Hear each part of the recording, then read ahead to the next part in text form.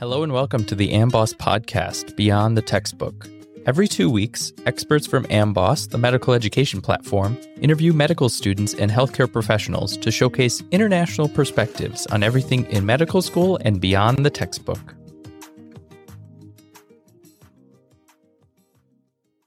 Hello, I'm your host, Amboss Partnerships Manager, Dr. Tanner Schrank. This week's episode is part 1 of 2. Today, our guest is Shiv Gaglani, co-founder and CEO of the health education platform Osmosis.org. Osmosis is one of the leading online medical education platforms, specializing in animated videos with easy-to-follow narration. Their focus is on improving healthcare through better training of students, professionals, and even patients and their families.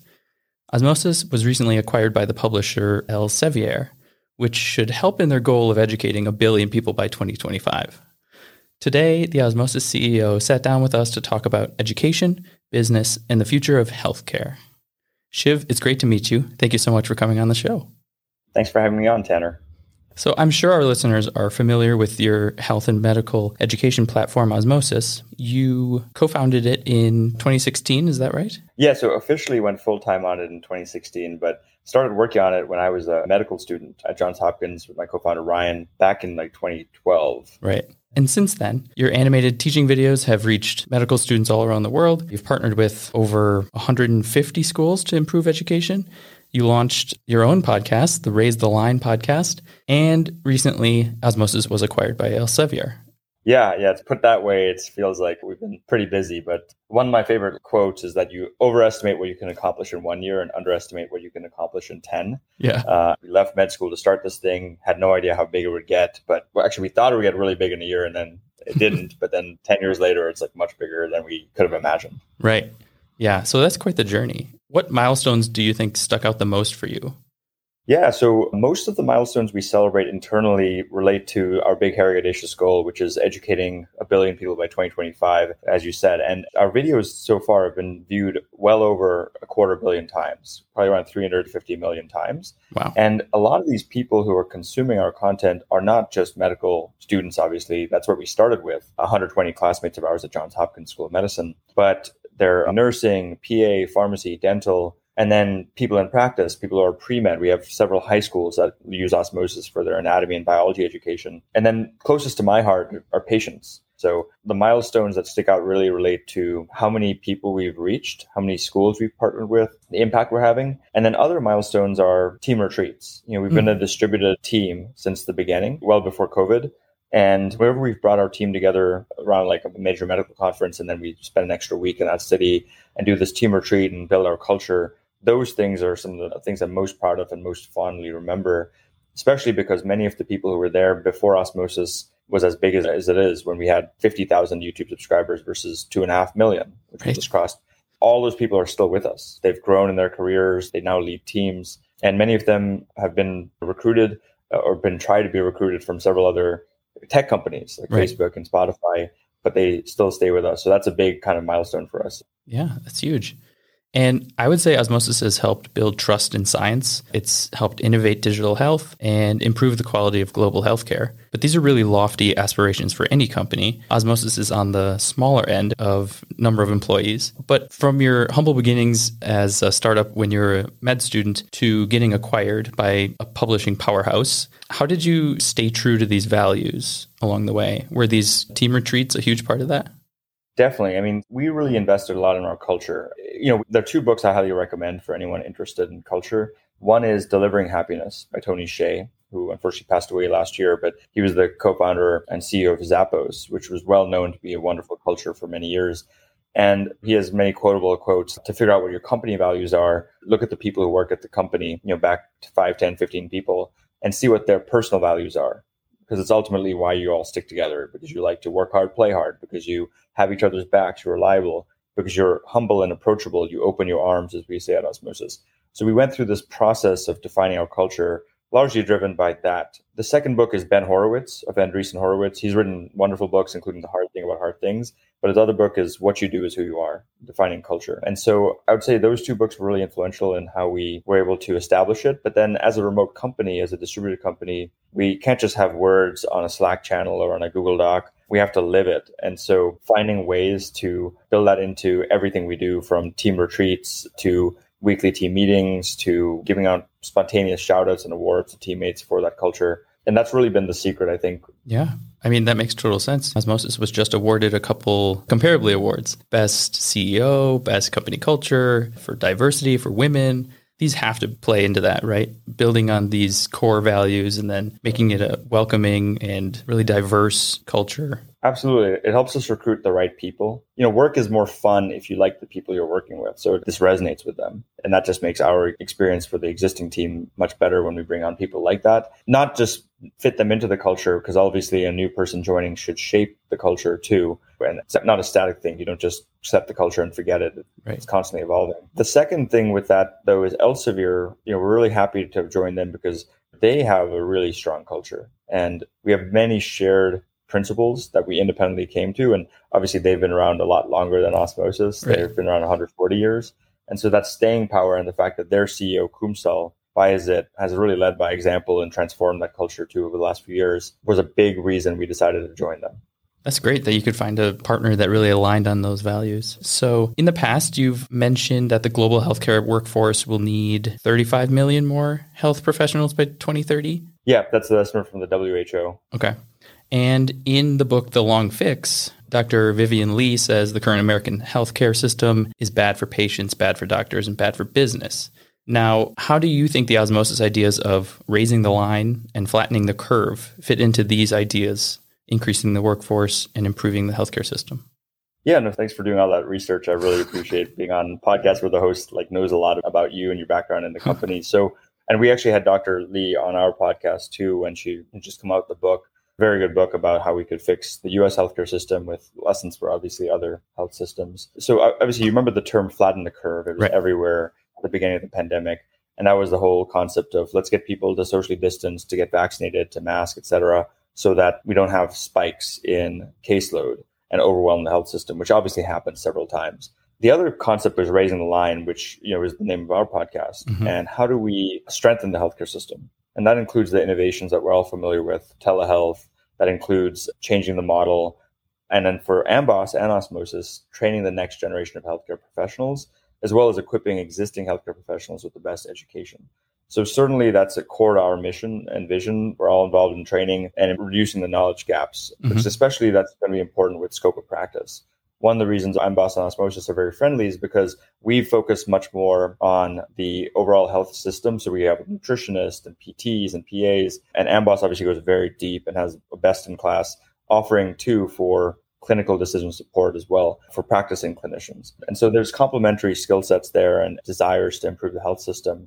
The other piece I would say, again, going back to the big, hairy, audacious goal Osmosis has to educate 1 billion people by 2025, is that the more we can engage patients in their own health, the less we'll need to have specialists taking care of them 30 years after they've basically lived a life where they had developed these preventable diseases, chronic conditions. Mm-hmm. And so I often say we'll never have enough endocrinologists in the world to treat all the people with diabetes. We just won't. We'll have more nutritionists, we'll have more NPs, so we'll be able to mitigate the effects that we don't have enough endocrinologists.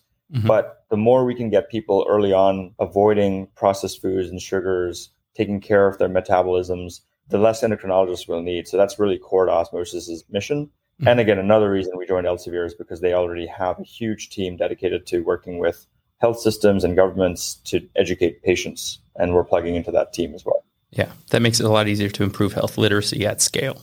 And then the other part is training health professionals, but not only that, doing it more efficiently and at scale. It's all of those things combined. Totally. Yeah. And that's, again, the beauty of platforms like Amboss and Osmosis is that the marginal cost of having another incremental learner on the platform is very low. Mm-hmm. So that's where we can scale. And I know both Amboss and Osmosis do a lot for global health education. Mm-hmm. We do a lot of free access drives in Africa and Asia and other places where maybe they won't be able to afford it, like in Germany or the US. Mm-hmm. Yeah. And then if you look into the history of Osmosis, if you look at how it started, it was looking at these problems within the health education system and reducing this waste, training these physicians faster, basically making a platform where students can watch lectures at 2 times speed and not have to make that themselves. But another part of this is the competency versus time-based education. I think Sal Khan at Khan Academy made it really popular, this concept of flipping the classroom and this antiquated system where we have one lecturer who's there for an hour, K-12 teacher or a med school professor, whoever it may be. And why are there 20, 40, 50 people all in the same classroom who all come in with different competencies? Right. And they're all stuck there for an hour, relearning or learning for the first time the content. So the example I provide is my co-founder, Ryan, had a PhD in neuroscience going into Johns Hopkins. He could have taught the neuroscience course, given all that he knew. But he was in there for 6 weeks, just like the rest of us. And so he, in an ideal competency-based framework, would have taken that 6-week course, maybe done 1 week of a review in med school, and then spent the other 5 weeks either accelerating how long it took him to become a clinician, so reducing that overall time for training, or investing more time in other areas that he's weaker on. Same for everyone else who's come in with different skill sets and competencies. There are big structural issues and accreditation issues to be able to get to that framework. But what we're seeing is really innovative programs like the New York University, one of our partners, has really done a lot to shorten the length of med school training and fill in the gaps where if someone doesn't want to graduate in 3 years in the US, but maybe they still want to do 4 years or 5 years, their curriculum still only takes 3 years or less, but it gives them space to then do a master's in public health or do additional research or whatever they want to do. And I think that freedom that comes from being more efficient can really improve not only that individual's career, but in aggregate, the healthcare workforce. Yeah, I think that's a really important point. And then the other benefit of partnering with NYU and Kaiser Permanente is that they're tackling equity problems, right, by having no med school tuition. So I think that's really good to focus in on a place that can really make a difference and then going all in and partnering with them. Totally. Yeah, they're really trailblazers in that. Exactly. To dive a little more deeply into the nuts and bolts of Osmosis, let's talk about how it works a little bit for those who are curious or don't know. So at Stanford, there's a behavioral scientist named Dr. BJ Fogg, and he created a model talking about behavioral functions. And basically, you need a motivation, an ability, and a prompt to make any behavior happen. So how does Osmosis make use of this to help students turn learning into a habit? Yeah, no, totally. So BJ Fogg, we've had him on the podcast. He wrote this great book called Tiny Habits, which I highly recommend. Also, Atomic Habits by James Clear is a well-known book in this space. And he created the Fogg behavior model, which is one of several principles we've built into the Osmosis platform and our pedagogy. For that particular one, one of the core realizations is that people have a finite amount of willpower or motivation, right? Some people can brute force it, but you generally don't want to design a behavior or a habit that's fully based on someone's just superhuman willpower and motivation. Right. I mean, you're a physician, you know this, that our classmates are type A people, maybe type AA people, and have a lot of motivation and willpower, and they can brute force a lot of things. But at the end of a long day, especially if you've had a bad experience in the clinic or something, sitting down and taking the time to study is probably the bottom of your list. In fact, you probably just want to watch the latest episodes of Stranger Things, which are wonderful, by the way. I'm binging that now, and eat Haagen-Dazs or something, right? And so your motivation is really low. And so he says, don't design your tool, your app, or your product or service based on motivation. Let's focus on ability and prompt. Everyone knows prompts. In fact, we maybe get too many prompts. We get those red button notifications on our phone for apps. Obviously, Osmosis, early on, when we started it, we were the first company in medical education that released a mobile app that sent push notification questions. So that's what got us from 120 Hopkins users to 5,000 in the US, was releasing this mobile app that was innovative in that it sent spaced repetition type questions in the stem of the push notification. And so that was the prompt to go back into study.